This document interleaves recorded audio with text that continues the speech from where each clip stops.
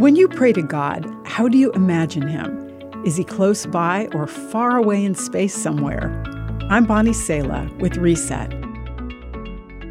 Malik fasts and prays often, but he does it because he wants to get the attention of a God who he believes is busy and unlikely to notice him. Carlos also prays throughout his day and sometimes fasts, but he's motivated by the joy of spending time with a God he believes is always with him. How we think about God matters. It guides how we connect with Him, how vulnerably we pray, and how often we want to.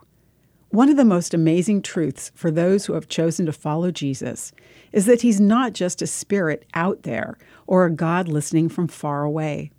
The Bible tells us, "Then Jesus will make His home in your hearts as you trust in Him. Your roots will grow down into God's love and keep you strong."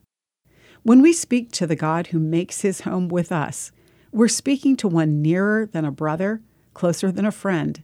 He knows all your thoughts, feelings, and circumstances, and wants to talk with you, be with you, and strengthen you.